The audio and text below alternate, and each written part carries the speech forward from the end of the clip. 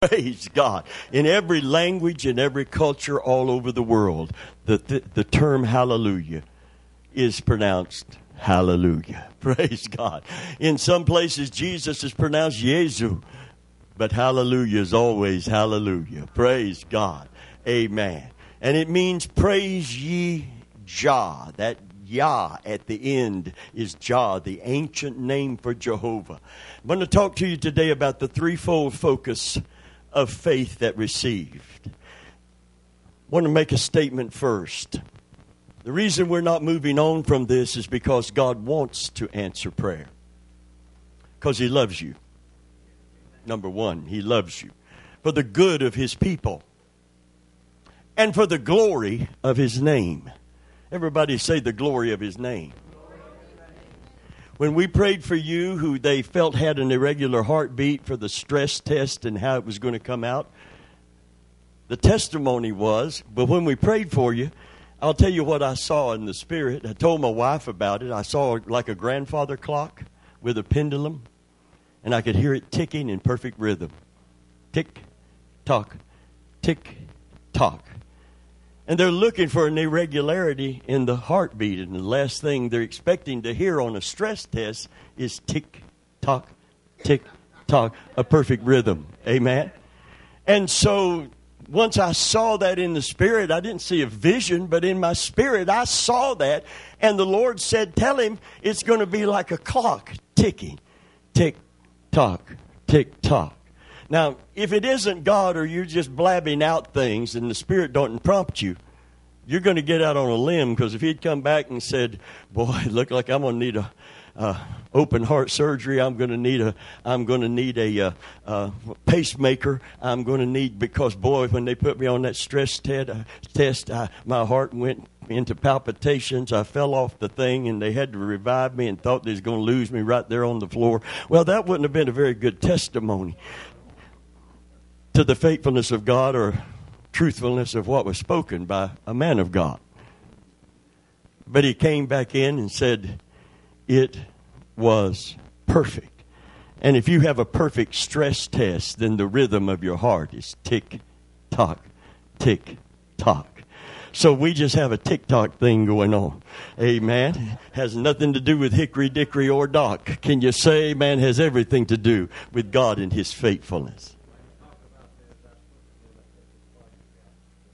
You're going to get an echocardiogram this Wednesday. Amen. Stretch your hand toward our brother right now. Let's come into prayerful agreement.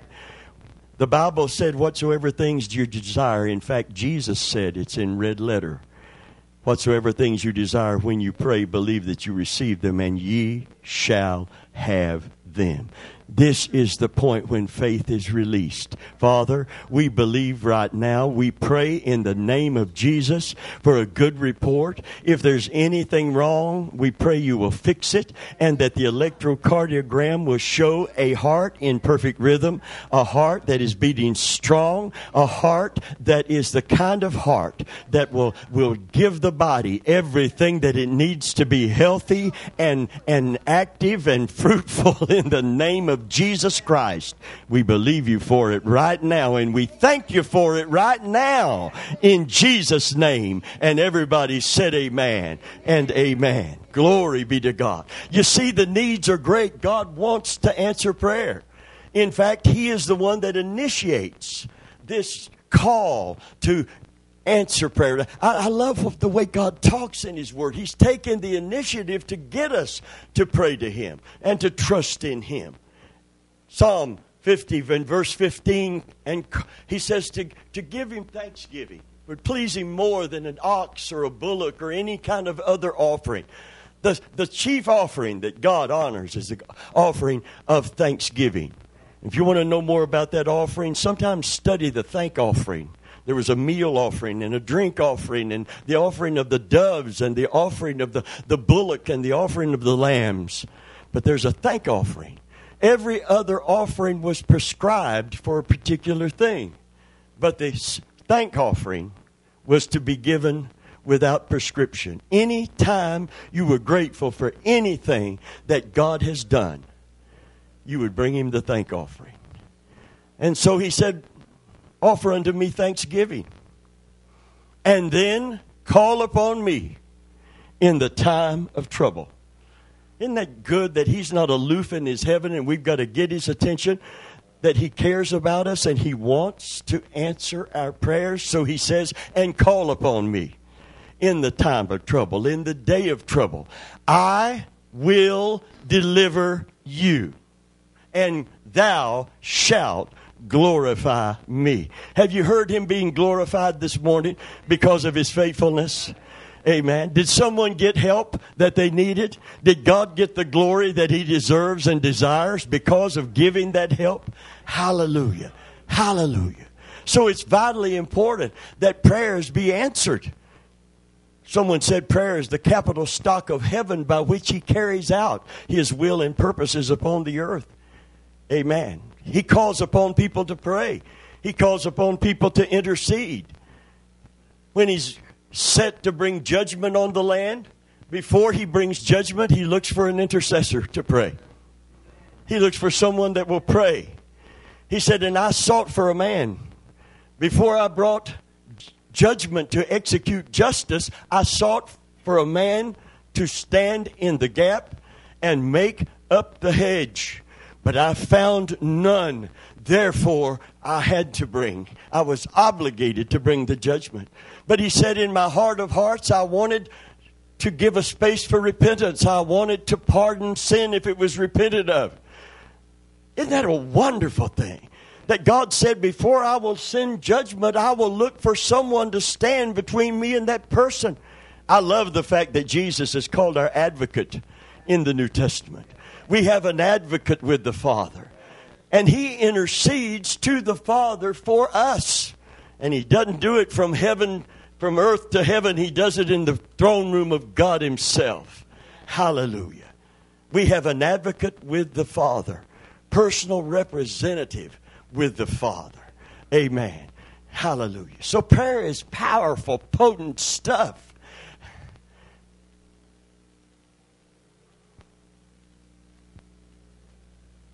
But when we do not believe when we pray, we're not utilizing the power and privilege of prayer.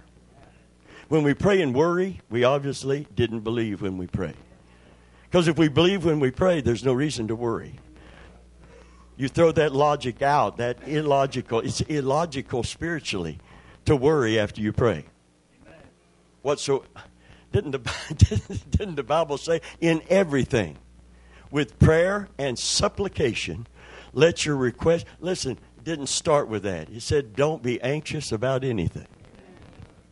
Literally, if you want to take it in plain terms, pray about everything and don't worry about anything. Now, I've been working on this for over 40 years. Amen?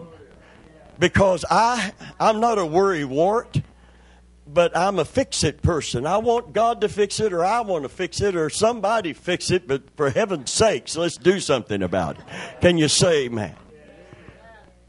I'm kind of like the old southern boy that says when you're up to your neck in alligators, there's no time to discuss draining the swamp.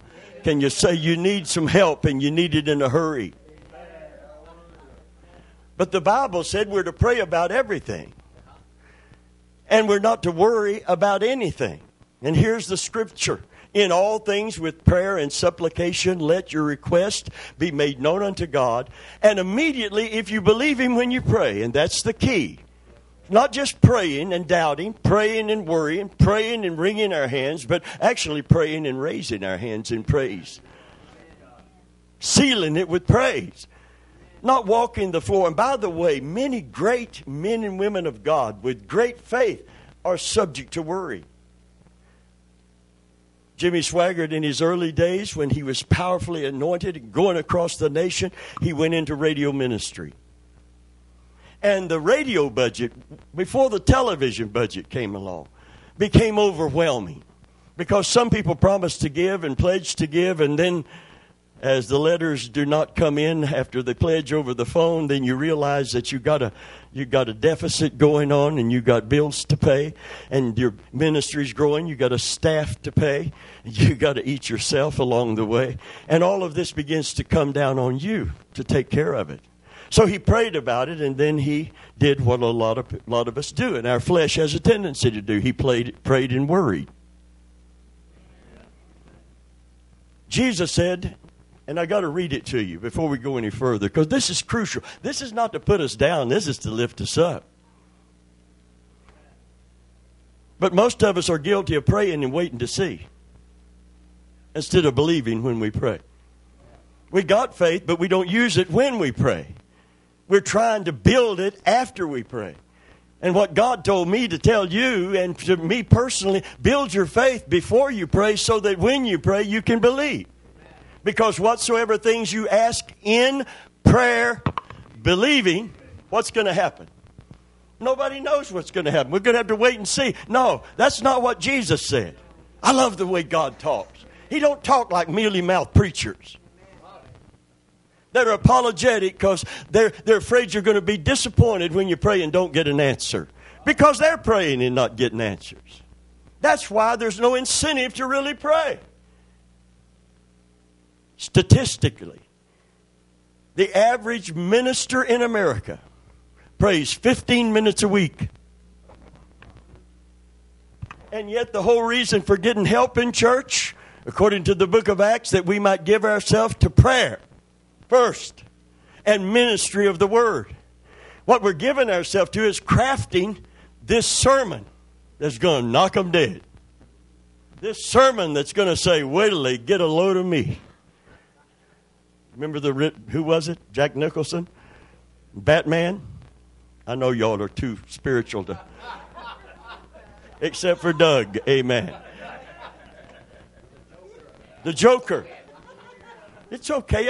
This is not a trick question. And he looks out and says, wait till they get a load of me. Well, they've done had a load of you, sir, ma'am. Amen. They need their eyes on Jesus. They need to know something about God. They need to listen to His teaching about prayer and answered prayer and faith. Amen. Every time we mention faith and someone tries to explain it, they go to Hebrews 11 and verse 1. Now, therefore, now faith is the substance of things hoped for. That's not what faith is. It's what faith does. It's what happens when faith is released. Faith isn't substance. Faith brings substance when it's released. And Jesus said, whatever you ask in prayer, believing, when does that occur? When does the believing part occur? It occurs when you pray. Can I read that to you? Mark 11:24. Mark 11:24. If Jesus hadn't said this, I wouldn't dare say it. But Jesus said it. I want you to think about your prayer life. I've been thinking about mine. You pray, you stand on the Word. You pray, you bind the devil. You pray, you try to believe after you pray, not while you're praying. I remember when Carl Strader did something way beneath his dignified church and his dignified suit and his dignified look. Over 6 foot tall, wearing a tailored suit. He didn't look like a guy that was going to do what he did. But he was talking about fruit bearing and how Christians are trying so hard to do what only the Holy Spirit can produce within us when we trust God. And he said, I live in Florida like you people live. He said, it's the season for the orange trees to bring forth their fruit. He said, I challenge you to drive by at midnight an orange grove, pull over to the side of the road, park your car, and listen and see if you hear this from those trees.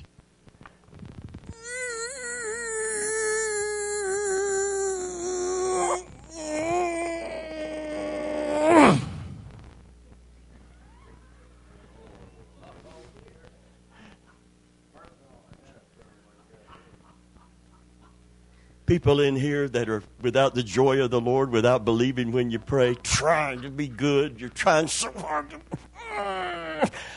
Goodness is a fruit of the Spirit, not a fruit of your flesh. Trying to have peace. I'm not going to worry today. Hallelujah. Yeah, you are. You're already worried. You're uptight. We don't have no trouble with the Hittites. Amen. They were easily defeated when God blessed Israel. Amen. What's some other tites in the Bible? The Hittites, the Amorites, the Jebusites. None of them could defeat them. But you know what threatened them? The uptights. Can you say, man?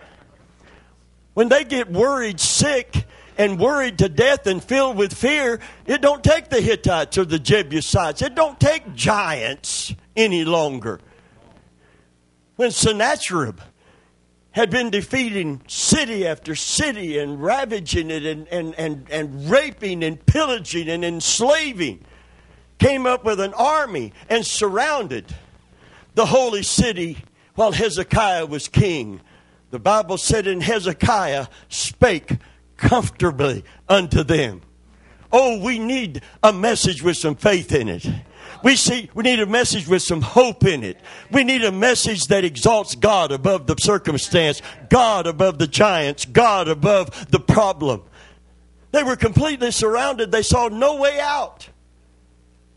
And so Sennacherib said, you don't have to be destroyed.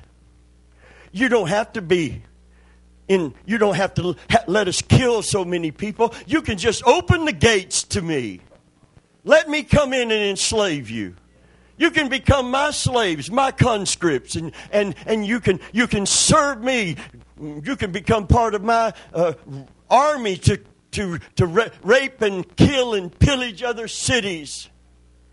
Just open those gates. Hezekiah said, no.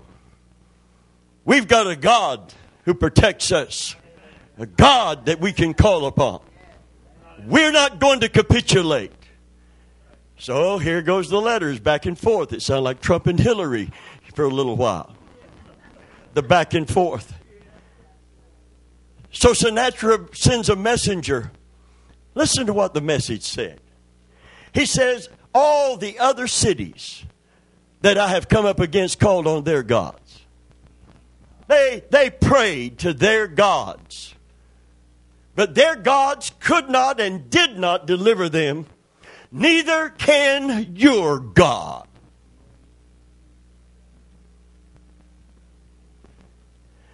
First thing Hezekiah did, he spoke comfortably unto the people, saying, With them is the arm of flesh. With us is the Lord. See, God, our God, is not a made-up God. Our God is the true and the living God. Our God hears and answers prayer. Our God has eyes that can see, ears that can hear, and a hand that can reach forth and deliver and set free. He distinguishes himself with power. He distinguishes himself with power. That's why fire fell. Amen. From heaven and consumed the sacrifice. Let the God that answers by fire. Listen, get your mind off the fire for a minute. That's a byproduct of prayer that is answered. Because the fire didn't fall until a man did what God told him and then prayed. Can you say amen? And his prayer was about a paragraph long. It didn't take all day and all night because he was praying in the will of God for the glory of God. And God heard that cry. He answered that prayer. And here's the glory of that fire falling and that prayer being answered. Elijah, who prayed that prayer, who saw that miracle, was a man subject to like passions as we are, but he prayed. So it was not just prayer, but how he prayed. When he prayed, he had to believe. Amen. He prayed for rain to stop in the will of God to punish a king and to punish the people that were disobedient to him. And so the land dried up. But when God pardoned and he began to move in restoration for his people's sake, not for the king's sake, for his people's sake. Amen. He prayed again for God to open the heavens. And nothing happened. But he knew it was going to happen. So he sent someone to look for a sign of rain immediately. He didn't wait. He did something. The man went out, said, I don't see anything. He said, then you better go look again. See, when you believe, you don't wait to see. You just keep on trusting God and looking for the answer. He went back, come back with a report, and said, I don't see anything. He said, then you better go look again. Well, he must have believed when he prayed. Amen. What do you do when you don't see anything? Do you keep a spirit of expectation and keep looking for the answer? How do you act? How do I act after I pray? Do I immediately begin to praise God for the answer? Or to say, I'm not praising him until I see something, until a change begins to come? And what the man finally saw when he sent him again, because he's going to keep sending him because he knew God heard the prayer, because God prompted him to pray the prayer. And he knew this is how God gets his will done in the earth, is by getting somebody to pray for it. Amen. Hello? God wanted it to rain. Why did he raise up a man to pray for rain? God indicated something that hadn't changed about him. He wants to work in tandem with us. Amen. That's why prayer is so potent and prayer is so powerful. And why we get so disappointed, distracted, defrauded, and discouraged is because we don't believe when we pray. Because we haven't built our faith to believe when we pray. We pray and wring our hands. We pray and worry. Jimmy Swaggart said all of the pressure of meeting the budget fell on me. Sleep fled from me. I couldn't sleep at night for worrying about it. He said one night I was up and I was pacing the floor. See, he's asking God to take care of this, but he hasn't believed yet. He's waiting to see the answer. He's waiting to see the change. He hasn't believed yet. Until you believe, you're going to worry. You're going to open the door to fear until we believe. But once we believe, I have believed, therefore have I spoken. Can you say, man? We need to not speak about what we see, what we feel, what the circumstances say. We need to speak what the Word of God says. And we need to speak according to faith in God's faithfulness. Hath He not said it? What are we worried about then? If we got a promise, hath He not said it? And will He not do it? Now, you're talking to a man that went through nervous exhaustion. I'm good at worrying. I'm good at getting stressed out. I know how it works. I lost my sleep too. It's kind of comical. He was walking the floor, he said, worried about all of these things, and he looked over at Francis laying there fast asleep, sleeping like a baby. And he said, it irked me. It bothered me. I got all this on me. And I am walking the floor and crying out to God, and she's laying there sleeping like a baby. It irked me, he said. He said, this was in his honesty, he said, I wanted to go over and shake her and say, Francis, wake up and worry with me. As comical as that is common to our flesh. Takes a worried man to sing a worried song. Amen. Amen. Well, worried people sing worried songs. And people with the blues are good at singing the blues. And there's too much blues being sung. Want to hear one? Bible said, they that wait upon the Lord shall renew their strength. They will mount up with wings as an eagle. They will run and not be weary. They will walk and not faint. Even young men shall get weary and fall down, but not them that wait upon the Lord. I want to reinterpret wait to you. Wait doesn't mean take a number. Wait doesn't mean sit down and wait for them to call you. It doesn't mean being passive and inactive. The word wait in the Hebrew means to bind together by twisting. When you take 3 cords and you're going to make a rope out of it, you take them and begin to weave them together. You are very busy actively pursuing what you're doing. Everybody say actively pursuing what you're doing. Rhymes, don't it? So good, I'm going to say it again. Actively pursuing what you're doing.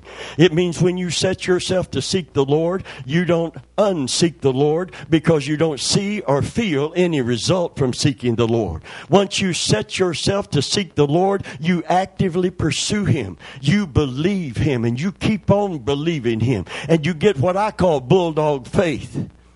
I don't know if it's true about pit bulls, but his was so big I didn't want to test it. Can you say, man? I'm told if they clamp on to you, there's so much power in them clamping on that it's like a vice grip. You know how you twist it down, you clamp it down? When you clamp it down, honey, it's clamped. And you can't unclamp it. Amen. We need the kind of faith that clamps down. It gets a hold of the horns of the altar and doesn't turn them loose. Jesus said, whatsoever things you desire when you pray. Not after you pray, but while you are praying. That means that building your faith to receive has to precede when you pray. You don't wait till the crisis comes to start trying to build yourself up in faith. There's a lot of people that will come to church to hear the word and to have prayer offered when it really gets bad out there. But it's going to have to get rougher than it is now before they'll do it. Before the church in America becomes a powerful, potent prayer warrior for Christ. It's going to have to get tough in America. The politicians are going to have to fail before the church wakes up. Because as long as they're taking care of us, we're not seeking God with everything within us. And He said, you won't find me until you seek for me with all of your heart. Can you say, man? There's a fervency that comes. How many know when you're praying over a loved one, you pray a little different than when you pray for a stranger? It's just the way that it is. It's just the way that it is. On the beach, true story, they pulled a young man, teenager, out of the water who got out too far, got caught in a rip current, but someone in a boat rescued him. But he had swallowed so much water he wasn't breathing when they got him to the shore. They yanked him out, and a man in his 50s came running down and began to give him CPR. Continued to give CPR. No results. The paramedics come, and they said, we'll take over. And he said, no, I've got this. I'm a doctor, and I've got this. And he continued to give him CPR. The paramedics looked for any sign of life. They could see none. And they said, we believe that he has coded. We believe he's already dead. Sir, there's no need to continue. He said, you don't understand? I'm a doctor. And beside that, he's my son. I'm going to tell you, it's easy to give up and walk away when it's not your child, your family member. But when prayer gets fervent, and the effectual, fervent prayer of a righteous man availeth much. What makes it effectual? When you believe. It makes it have effect. Hallelujah. But when there's fervency, that means that there is love involved. There is compassion on who or what you're praying for. There is mercy. There's a heart to help. Everybody say a heart to help. And they backed off. And for 4 more minutes that seemed like hours, he continued to do CPR. And suddenly there was a belch. He turned him on his side and water come out of his lungs and out of his mouth, and there was a breath of air, and he was revived. But no one would have operated on him like that except someone that loved him and felt this urgency to get him back to life. This sense of urgency will not come while we are sitting passive, waiting on the politicians to take care of our problems in America, and then getting so upset and disheartened when we find out they can't. Can you say, man?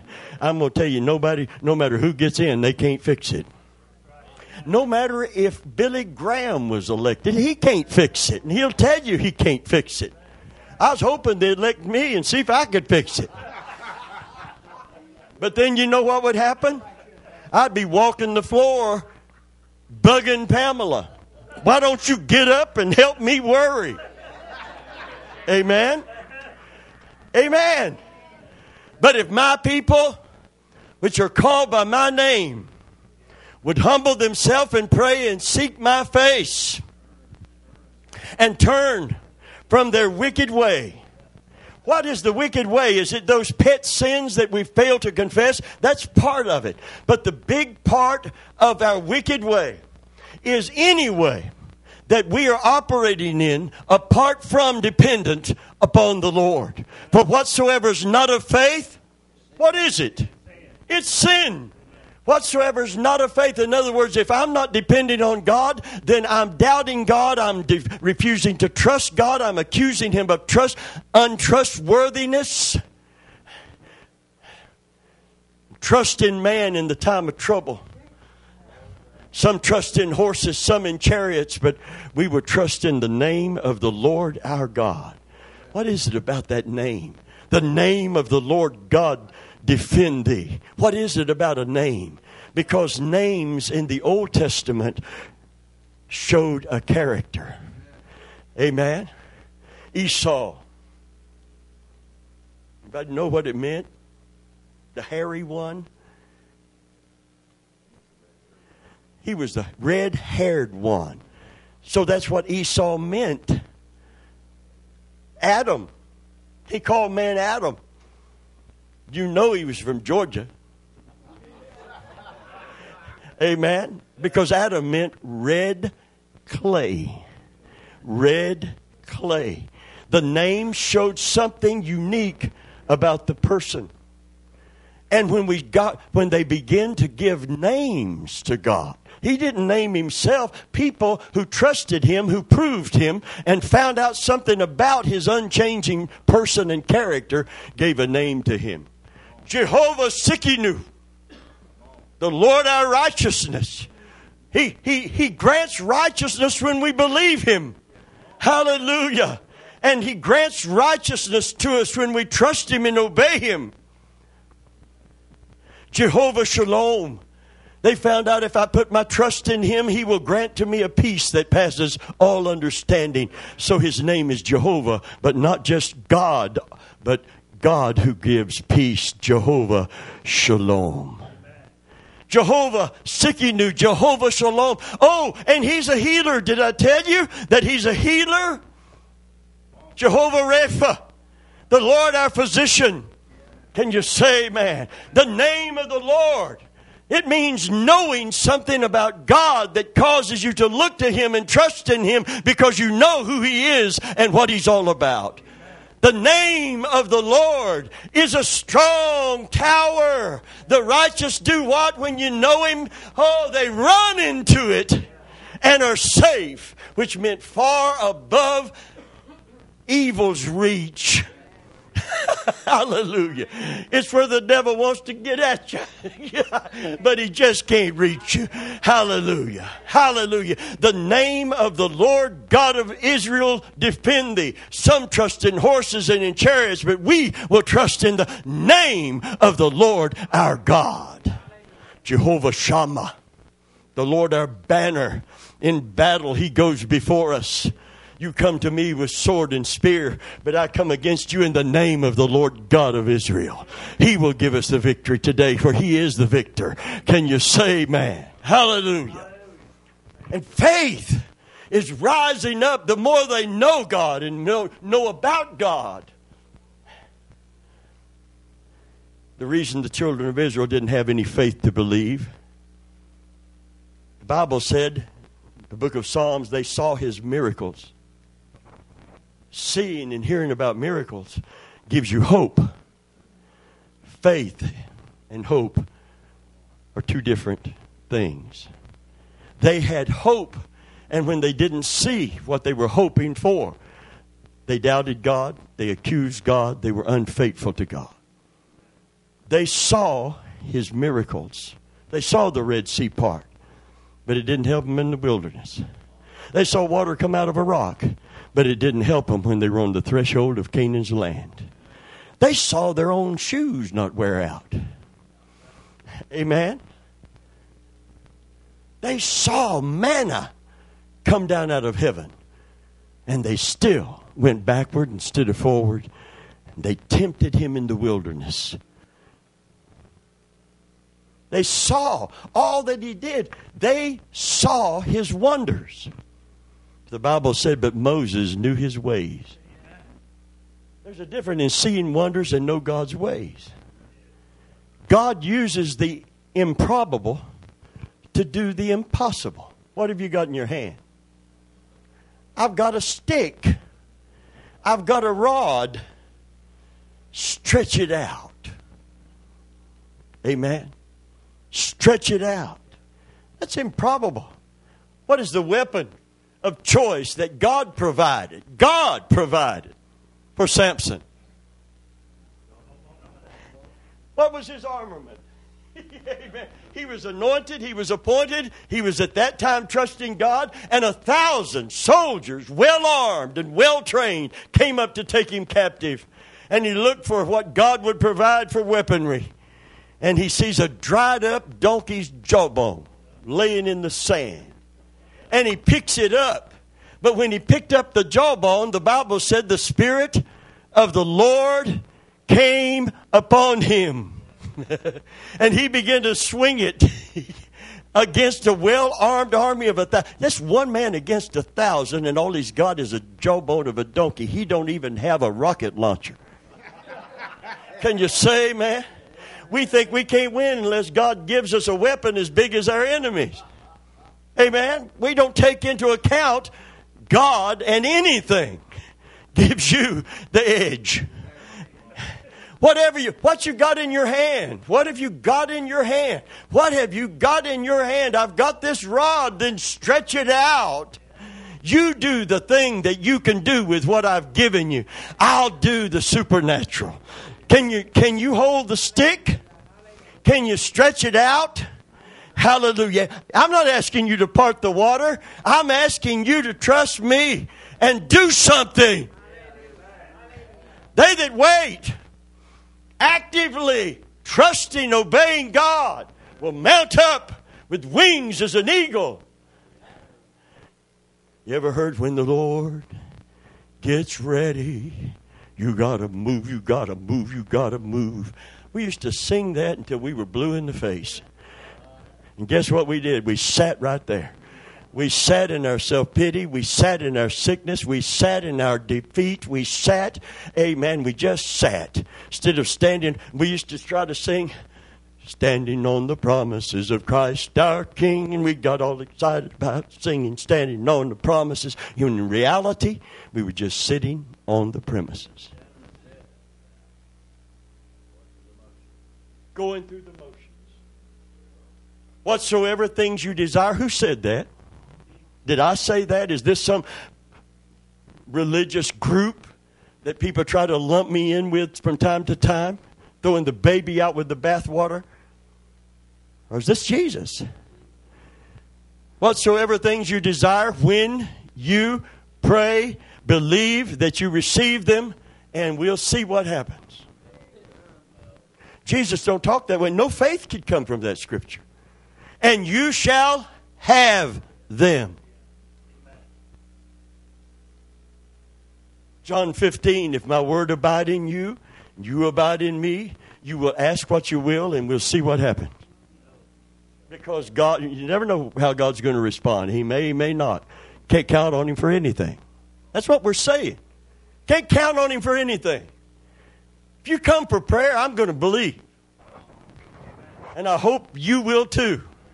Because when we believe for what he wants us to receive, the supernatural comes into play. But if we're not going to believe, then we're not obeying that scripture. I went through nervous exhaustion because I didn't cast my care on the Lord. I carried my care. And I carried it as a badge of my commitment. I read where that come upon me daily, the care of all the churches. Well, Paul couldn't keep carrying that. It came on him. You can't keep, what is it? You can't keep a bird from flying over your head, but you can keep it from making a nest in your hair.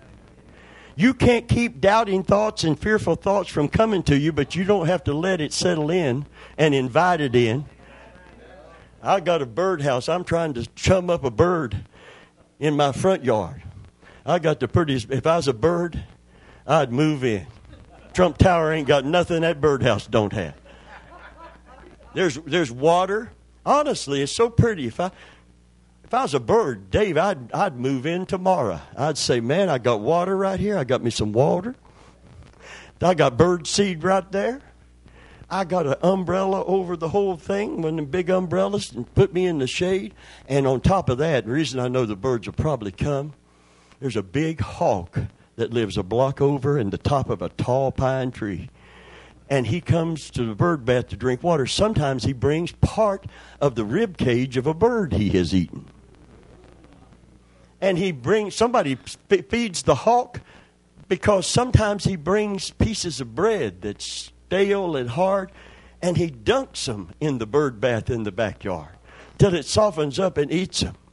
And the squirrels that come every day, they take off when he comes.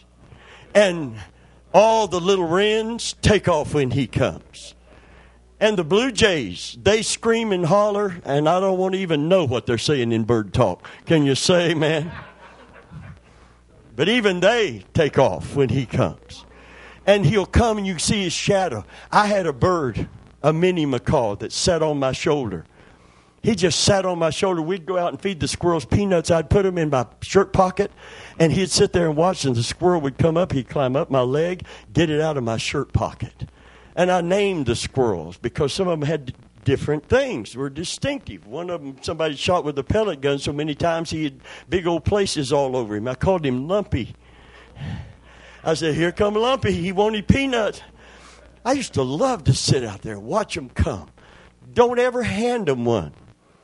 Their teeth are so sharp, they don't mean to do it, but if they're excited, they can just, because I got bit one time, and he didn't mean to do it, and I forgave him immediately. Can you say amen? But I didn't hand him any more peanuts by hand. But one day I was sitting with Davy, my bird. He's sitting on my shoulder. He's a mini macaw. He's about the size of this microphone. He's sitting there on my shoulder, and you could feel something just that quick, and that shadow, and out of the corner, and he went and leaned over on me. And the shadow of that hawk, he wanted my bird. He came for my bird. Bird sitting on my shoulder, and he came for my bird. And my bird, who is not normally loving, lovey-dovey on his daddy, except when he wants a treat, but when he was scared, honey,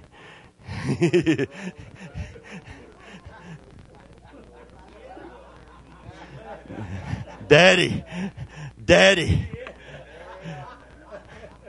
Who's my daddy now? Amen. The name of the Lord is a strong tower. They that do know their God will be strong and do exploits. They that wait upon the Lord shall renew their strength. They will mount up with wings as eagles. They will run. Now, I know I can't get on a basketball court with Brother Hobbs and play like I used to.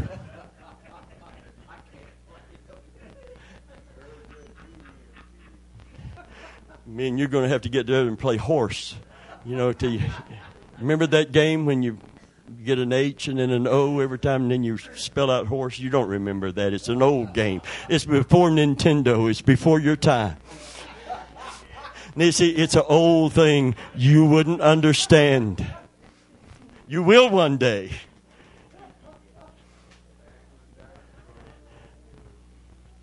Well, he grew up. When he grew up in his neighborhood, he grew up by Wilma and what's his name? Fred and Wilma. Yeah. The devil knows. Yeah, we are dinosaurs, my brother. I was actually told that at the Holy Church of God. Guy had been to the brand new country music place that they built, so beautiful and modern. Got out of the old Ryman Auditorium, which used to be a church and had those natural acoustics within it, even if you mic it. He said, I've been to the brand new Grand Ole Opry. It's not the same. It's not the same. It's not the same. It's not like the old Ryman was. It's different. It's too modern. And he said, Brother Venable, he said, you're like the old Ryman Auditorium.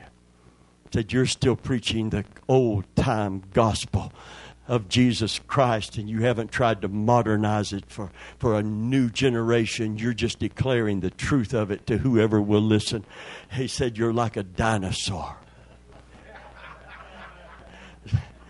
And I said, thank you very much. Amen. I'll wear the title. Oh, a lady emailed us that came to our website, and she lives quite a ways away. And she said, we attended your church years and years and years ago, and described themselves. Do you remember us? I wrote her back, yes, I do. She said, I'm so glad that there's somebody still preaching God's truth without apology. I'm glad there's somebody declaring the word just as it's written in the Bible. And I said, hallelujah. Listen, you can't put me down by putting me in that camp and put me in that category. But I am not outdated, because the Word of God is eternal. It saved in the first century. It'll save in the 21st century. It delivered in the first century. It'll deliver in the 21st century. Can you say amen? It set free in the first century. It'll set free in the 21st century. We don't need a new, improved version. We need the gospel as it's written in the Word of Almighty God. Hallelujah. Heaven will pass away. Earth will pass away. But my word will abide forever. Hallelujah. So I said, Lord, show me how to pray. Show me how to build my faith so that when I pray, faith is already there.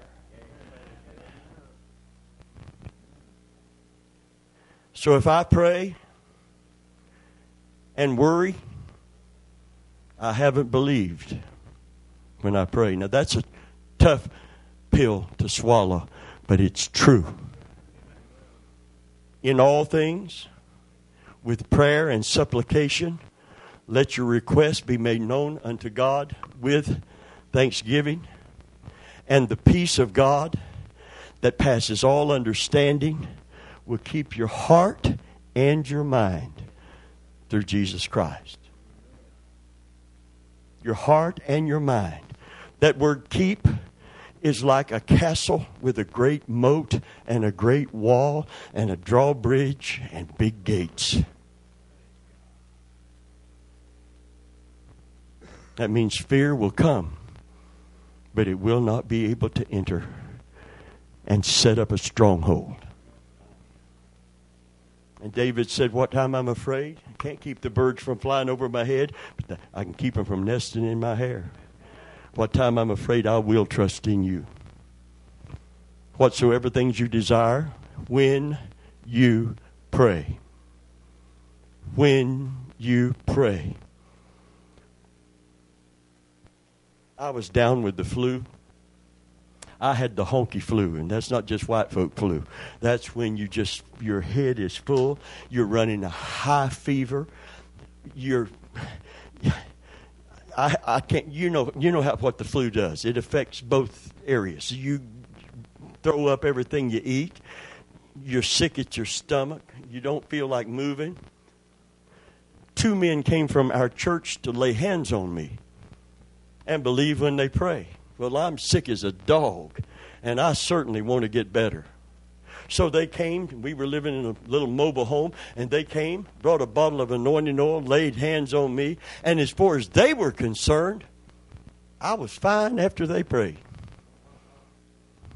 They laid hands on me. They called on the name of Jesus, and they pronounced me healed. So I'm waiting. In other words, I'm down with that. Can you say, man, I want to be healed. I want to be better. I hate feeling this way. But I'm laying there in the bed, sick as a dog, weak, fever. And they left. They wasn't worried no more. They believed when they prayed.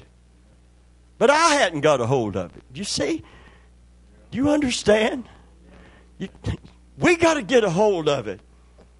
Jesus would ask people, do you believe I'm able to do this thing?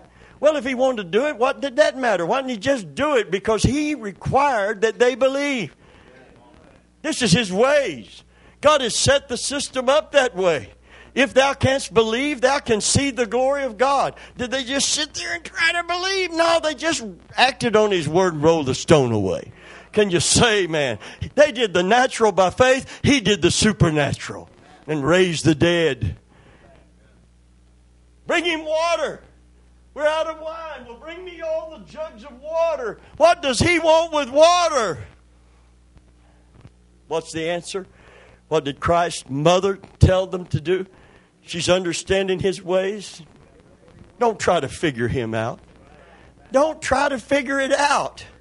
Take your brain, put it in some alcohol in a jar for 5 minutes so you can see God move. Amen. Some of you wouldn't have to have a big jar. You put it in a pickle jar. I don't... Pray for me, Matthew. Okay. Honestly, you don't need all that brain power to believe. In fact, you need to reduce it. You need to quit thinking so much and just do what the man said. Act on his word. Everybody say, act on his word. They believed I was healed. I needed to believe I was healed. Couldn't just come one way. It had to be both of us in agreement. And I thought, well, if I'm healed, I'm going to get up and I'm going to drink me some ginger ale and I'm going to fix or have Pamela fix me some tomato soup, maybe some oyster crackers. Because if they prayed for me, then I need to react to that some way. Jehovah Rapha has been called upon. They did it right.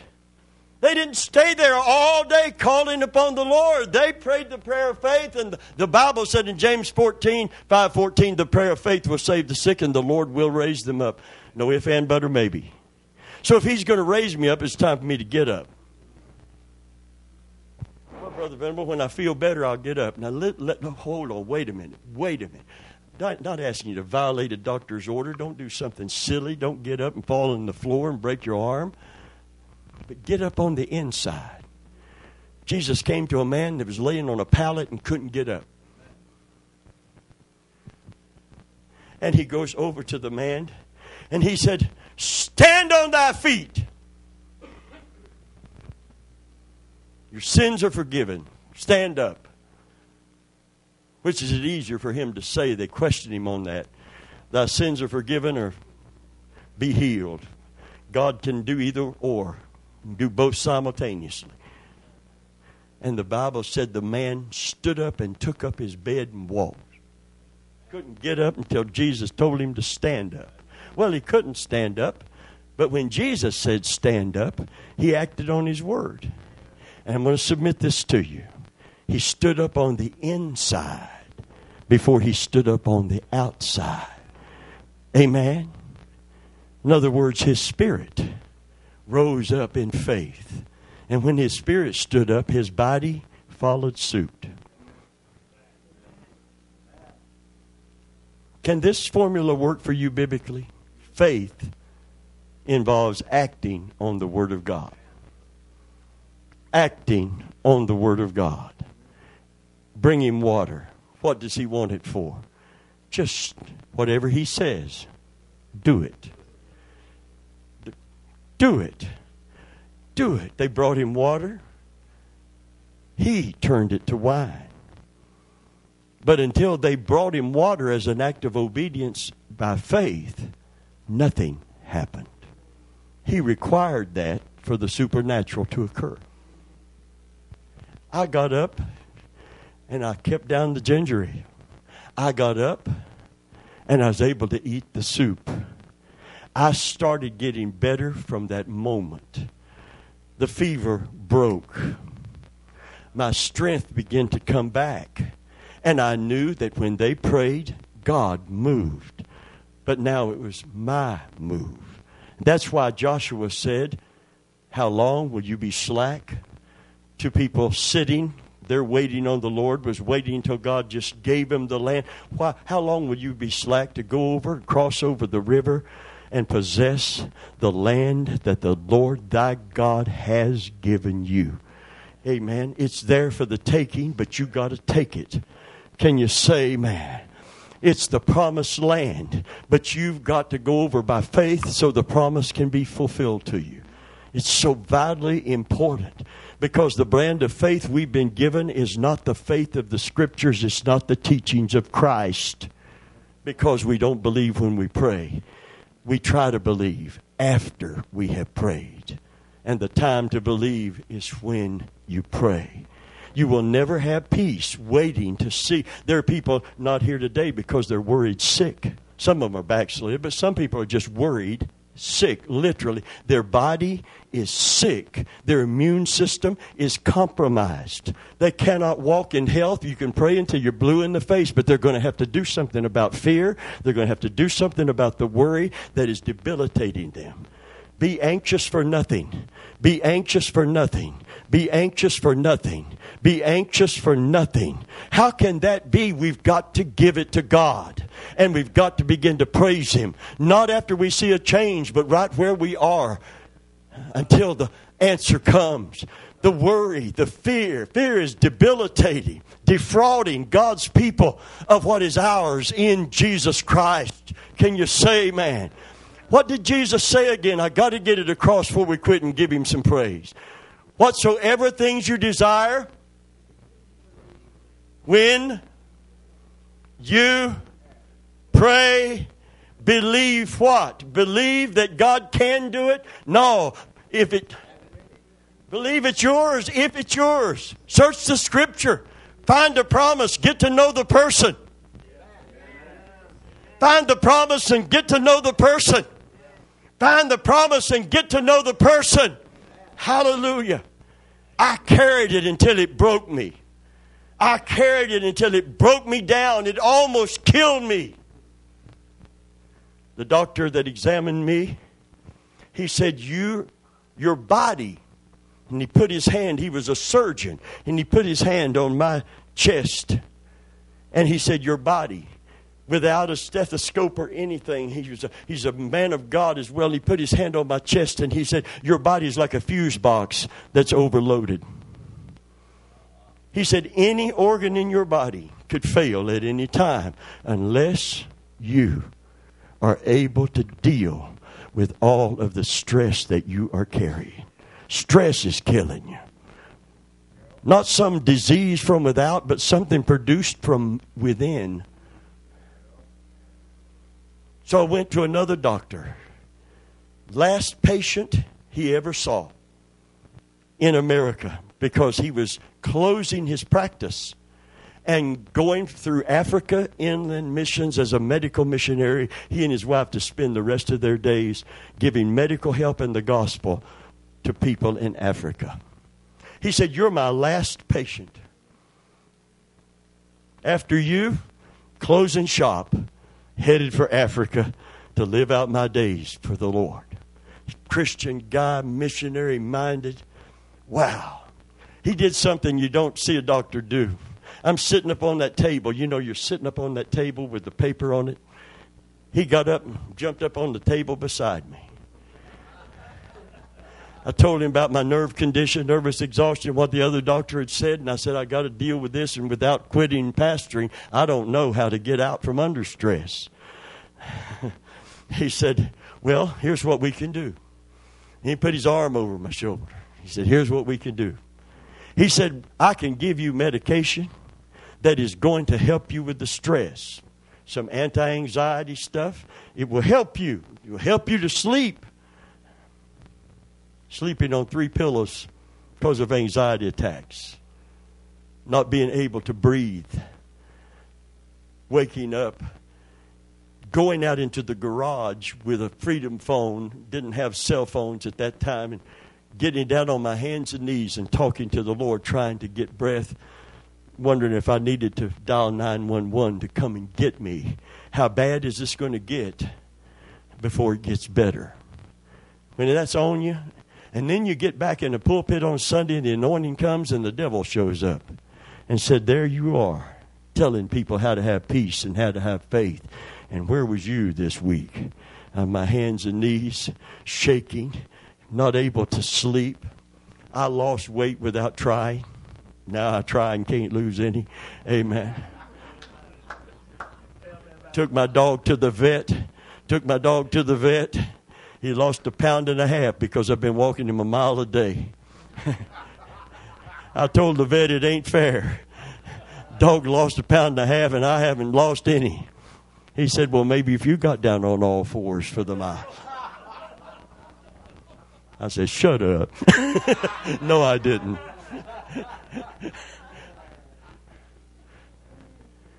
I lost weight until it scared me.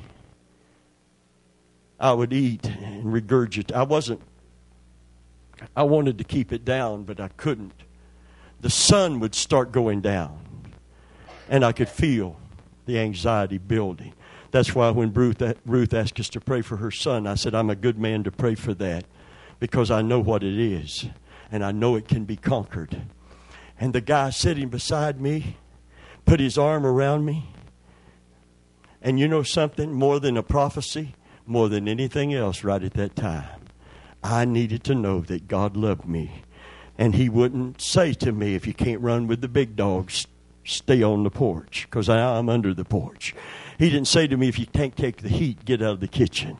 He said, I love you, and I'll never leave you, and I'll never forsake you. I'll go with you.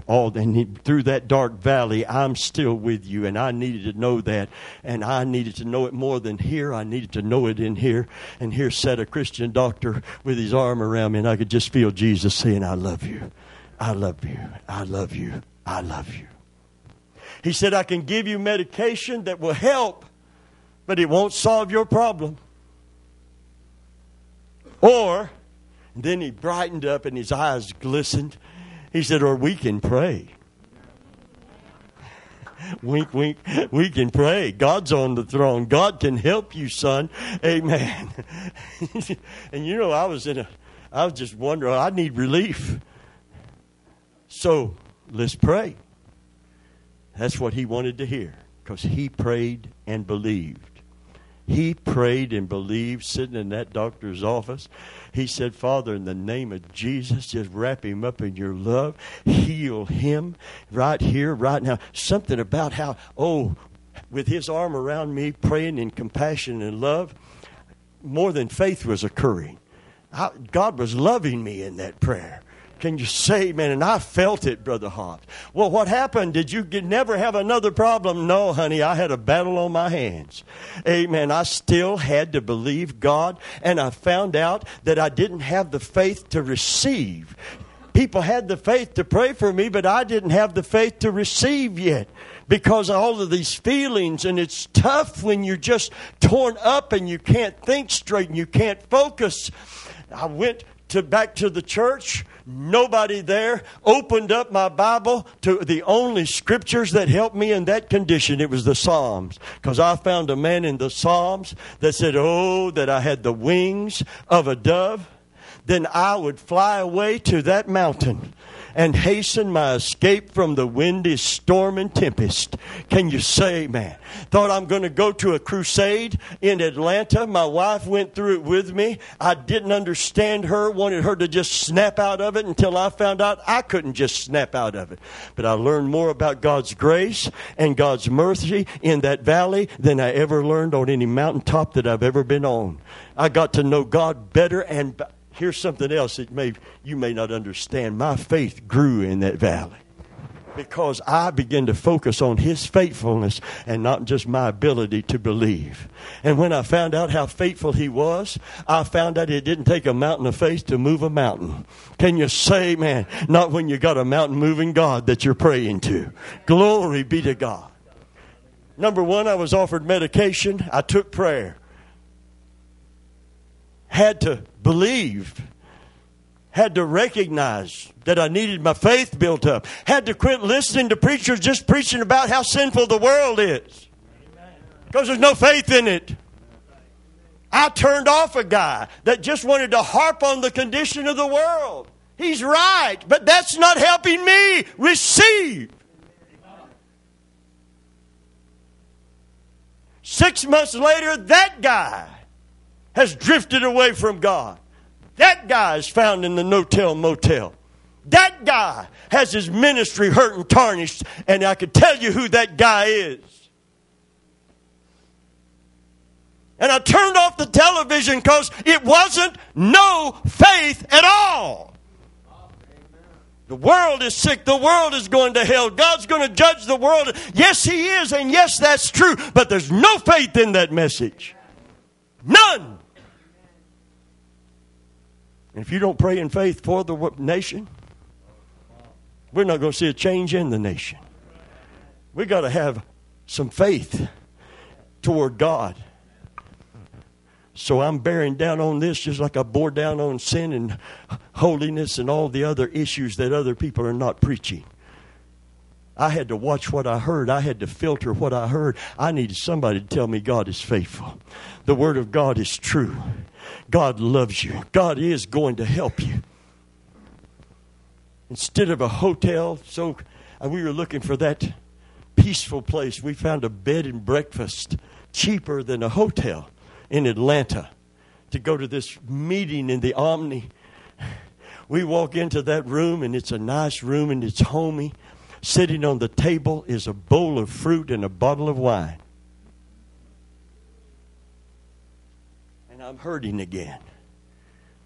And I don't know if you've ever been tempted before by anything. I never liked wine.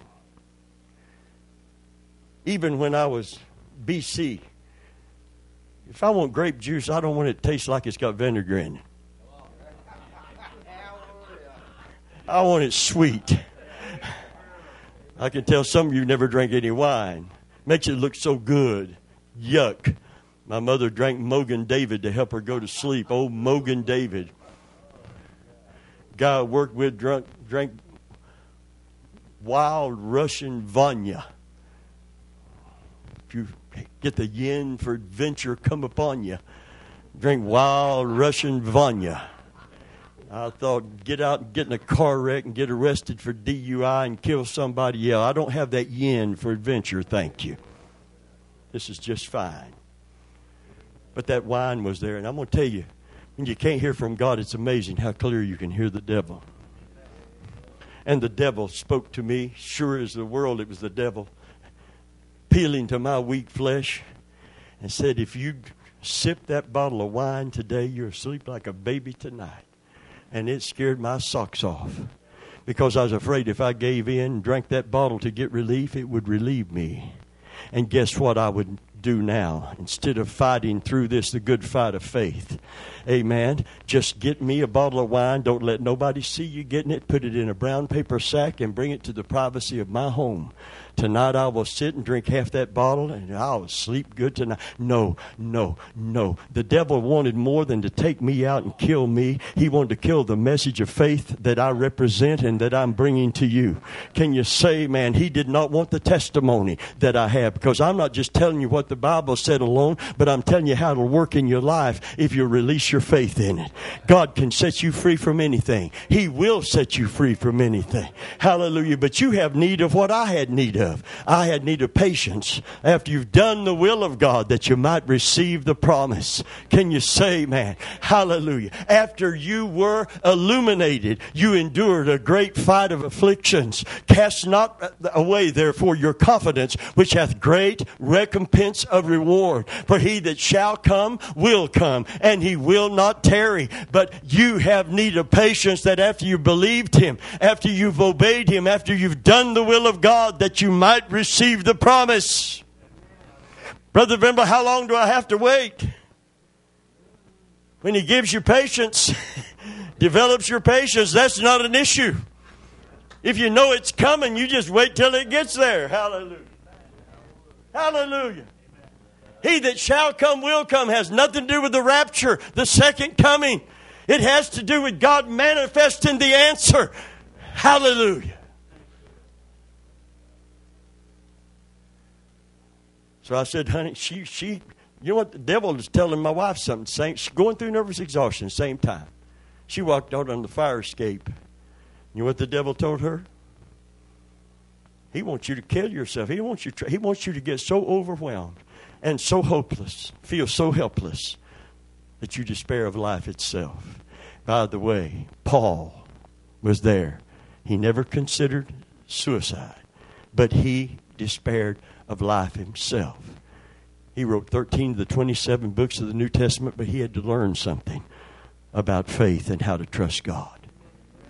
Visions didn't do it. Seeing heaven personally didn't do it. He had to go through a valley with God. And he learned in the valley what he needed to know to take him through everything the devil could throw at him. Can you say, man? Hallelujah. Hallelujah. My wife out on the balcony or the back porch or the beginning of that fire escape, 3 stories down. Jump off of here. You'll go to heaven. And all of the anxiety and all of the pressure will be over. Just go to sleep and go to heaven when you break your neck at the bottom. Jump off of here. Told Jesus to jump off the pinnacle.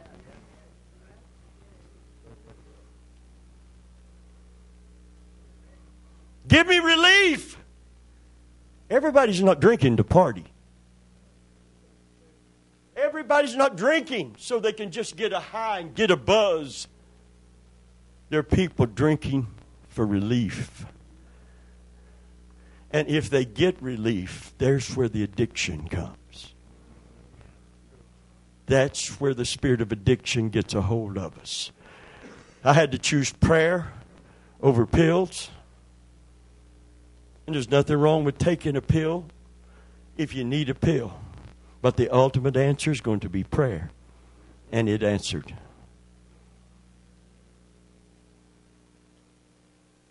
Alcohol is not the answer.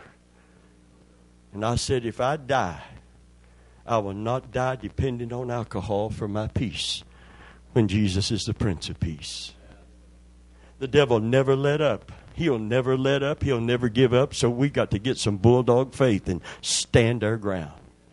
I wanted to go to the meeting, and I got to hurry and quit, but I wanted to go to the meeting.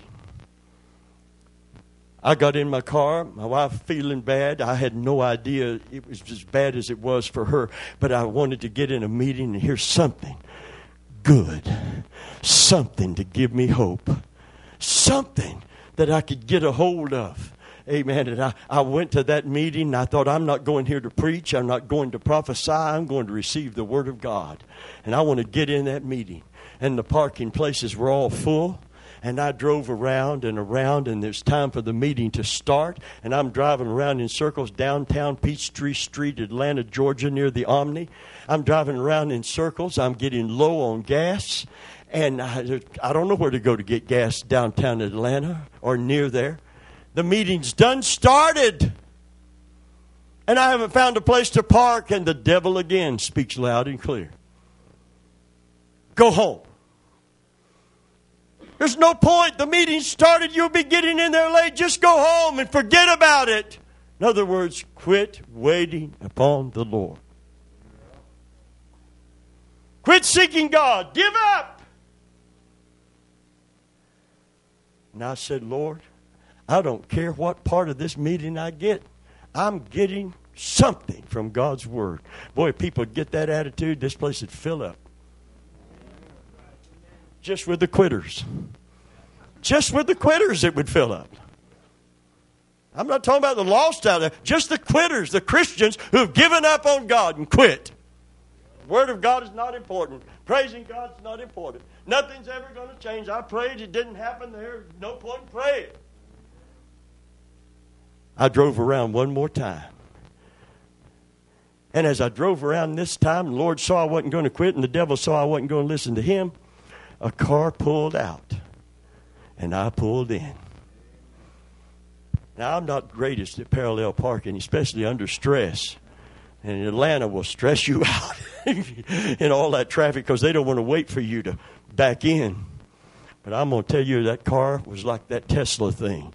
It's like it had eyes.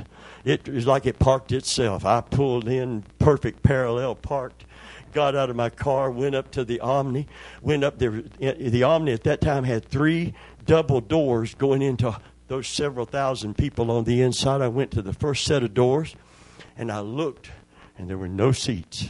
I went to the second set of doors. I looked, there's no seats. The preaching has begun. I went to the next set of doors, and there are no seats. And I walked back to the lobby, pondered what to do, and the devil says, go home. Go home. There's not even any seats left. Just go on and get out of here and go. Get away from the Word. Get away from the anointed Word of God. Do not expose yourself to the Word, whatever you do. Amen. That's what he was saying.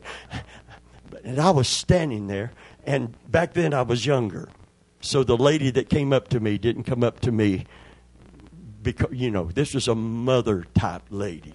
At that time, she was in her 60s somewhere, and she came up to me. She said, are you looking for a seat? I said, yes, ma'am, I am.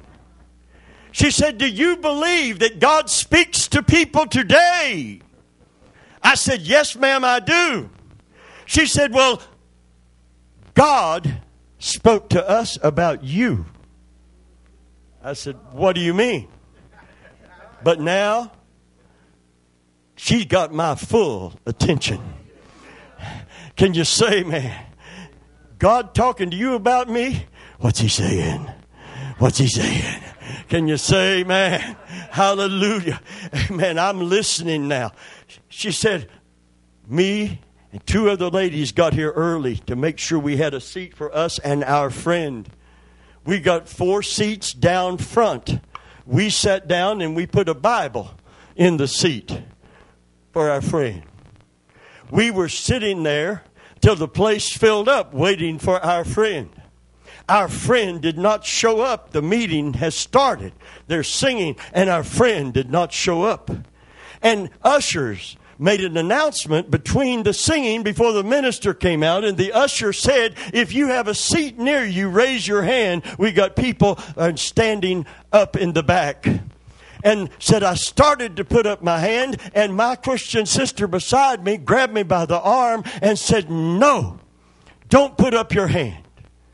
God just told me that that seed is saved for somebody he will show us. What? Can you say, man? What? God saved me a seat down front.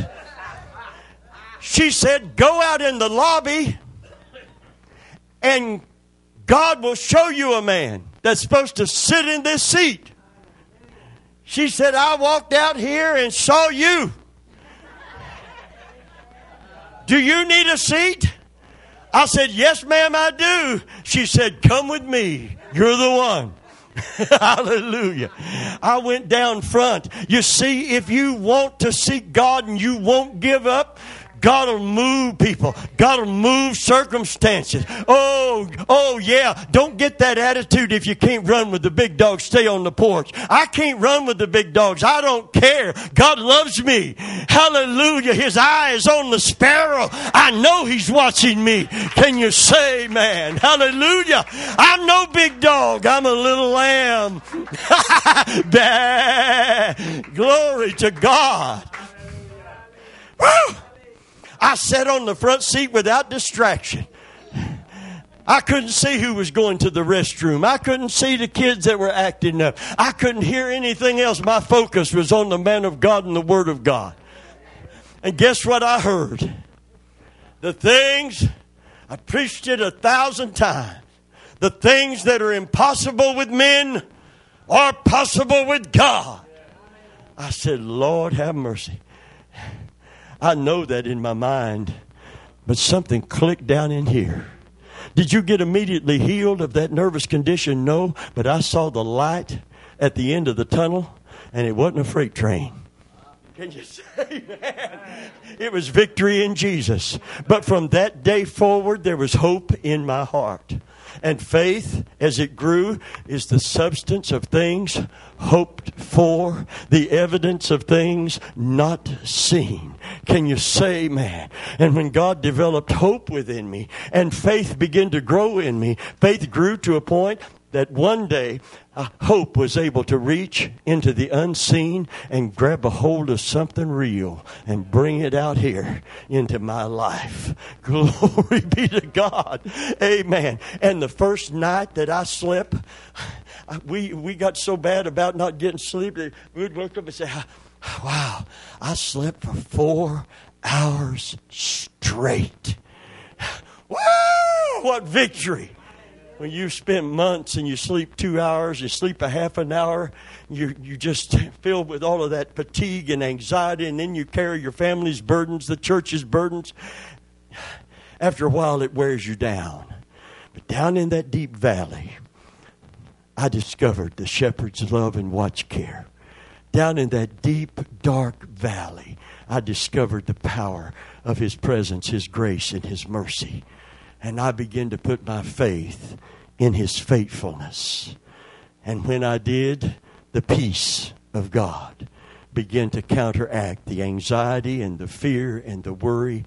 And when that peace began to settle in, and I could commit it to God and give it to, and I'm not done doing it's not a one-time thing. I get stuff layered in. I have to go right back and commit it to the Lord.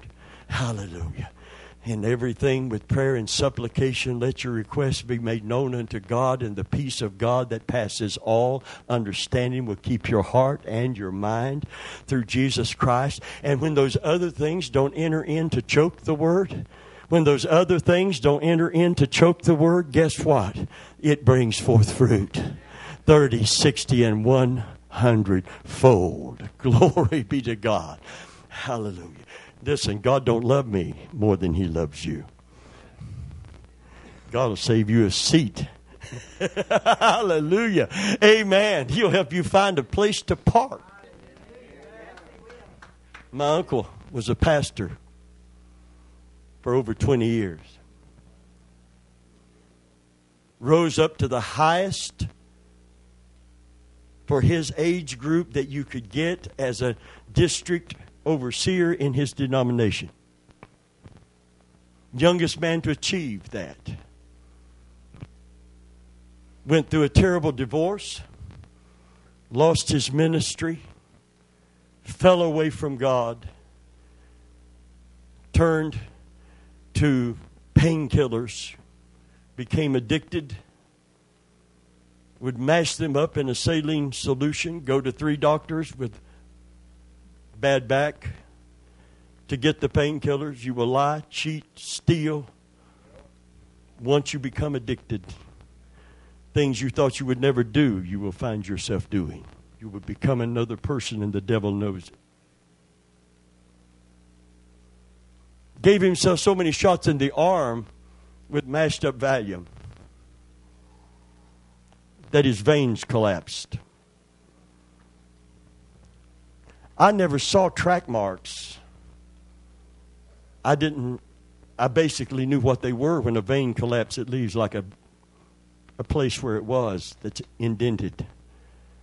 But when he put on a T-shirt and I saw him without a long sleeve shirt, I saw where the veins were collapsed. He began to give himself shots in his bottom until those old needles start messing you up, and he got messed up. Ended up in a hospital with delirium tremors, coming off of painkillers and vodka. He began to drink the vodka. I used to get called at 2 o'clock in the morning to go to my grandmother's, and he would be on his hands and knees, rocking back and forth, hitting his head on the headboard. Bobby, can you come and pray for this man of God? He used to have lunch with David Wilkerson. He had a radio ministry, pastored a church of 800. And now he's the one that is in the chains. He's the one that is in the fix.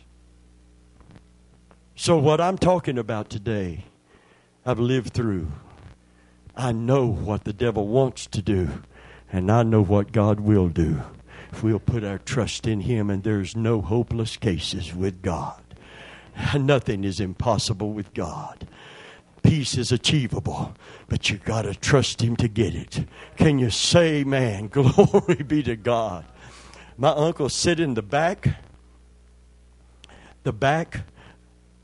of our church on a Wednesday night, and I preached on the efficacy of the blood of Jesus, what it had done, and he rededicated his life to the Lord.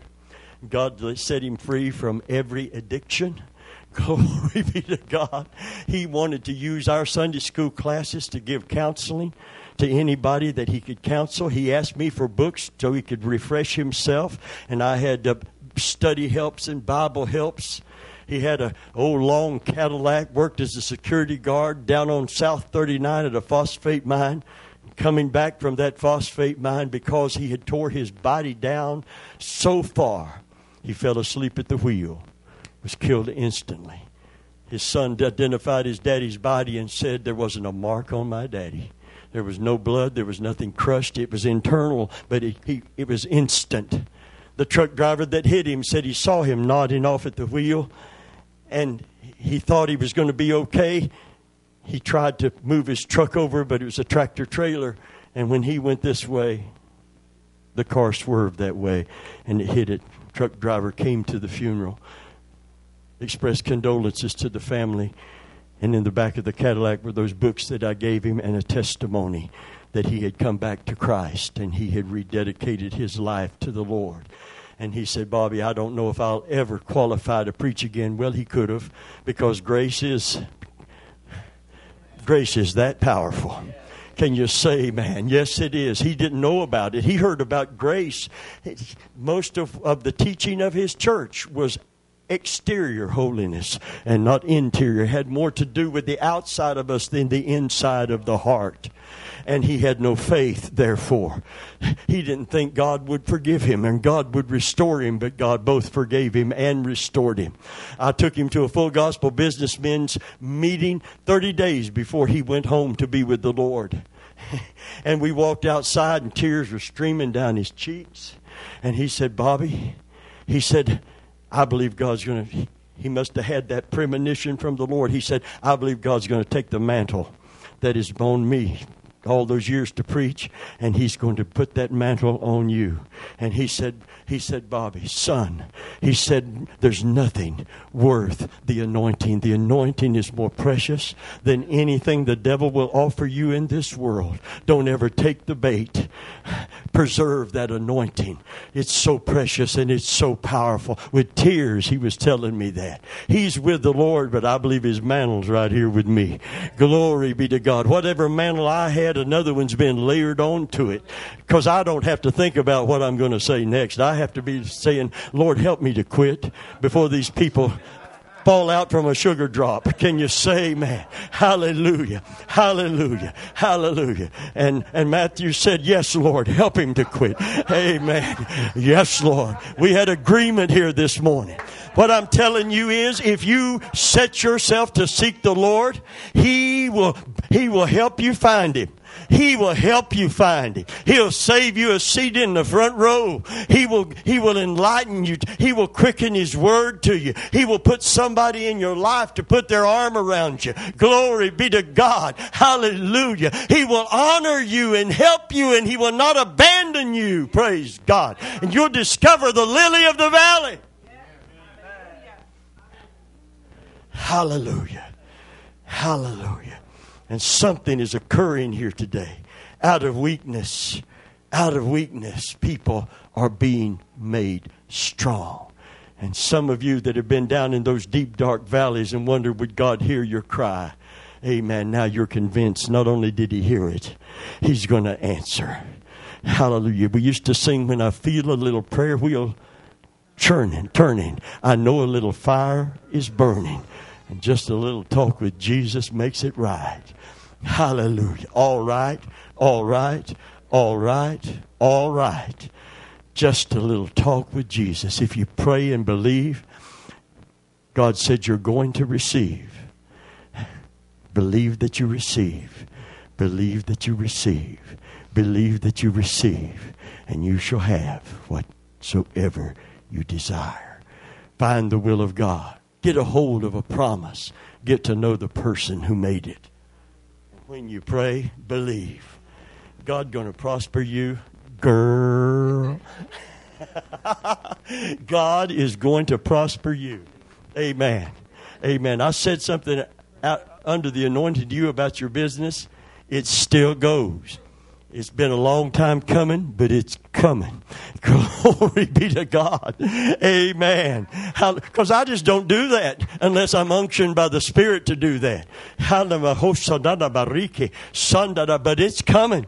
It's coming. It's coming. Glory be to God. It's coming. He that shall come will come, and He will not tarry. Blessed be the name of the Lord. Hallelujah. Given it shall be given unto you, shaken together, pressed down, running over, men shall give unto your bosom. Hallelujah. It's coming. It's coming. It's coming.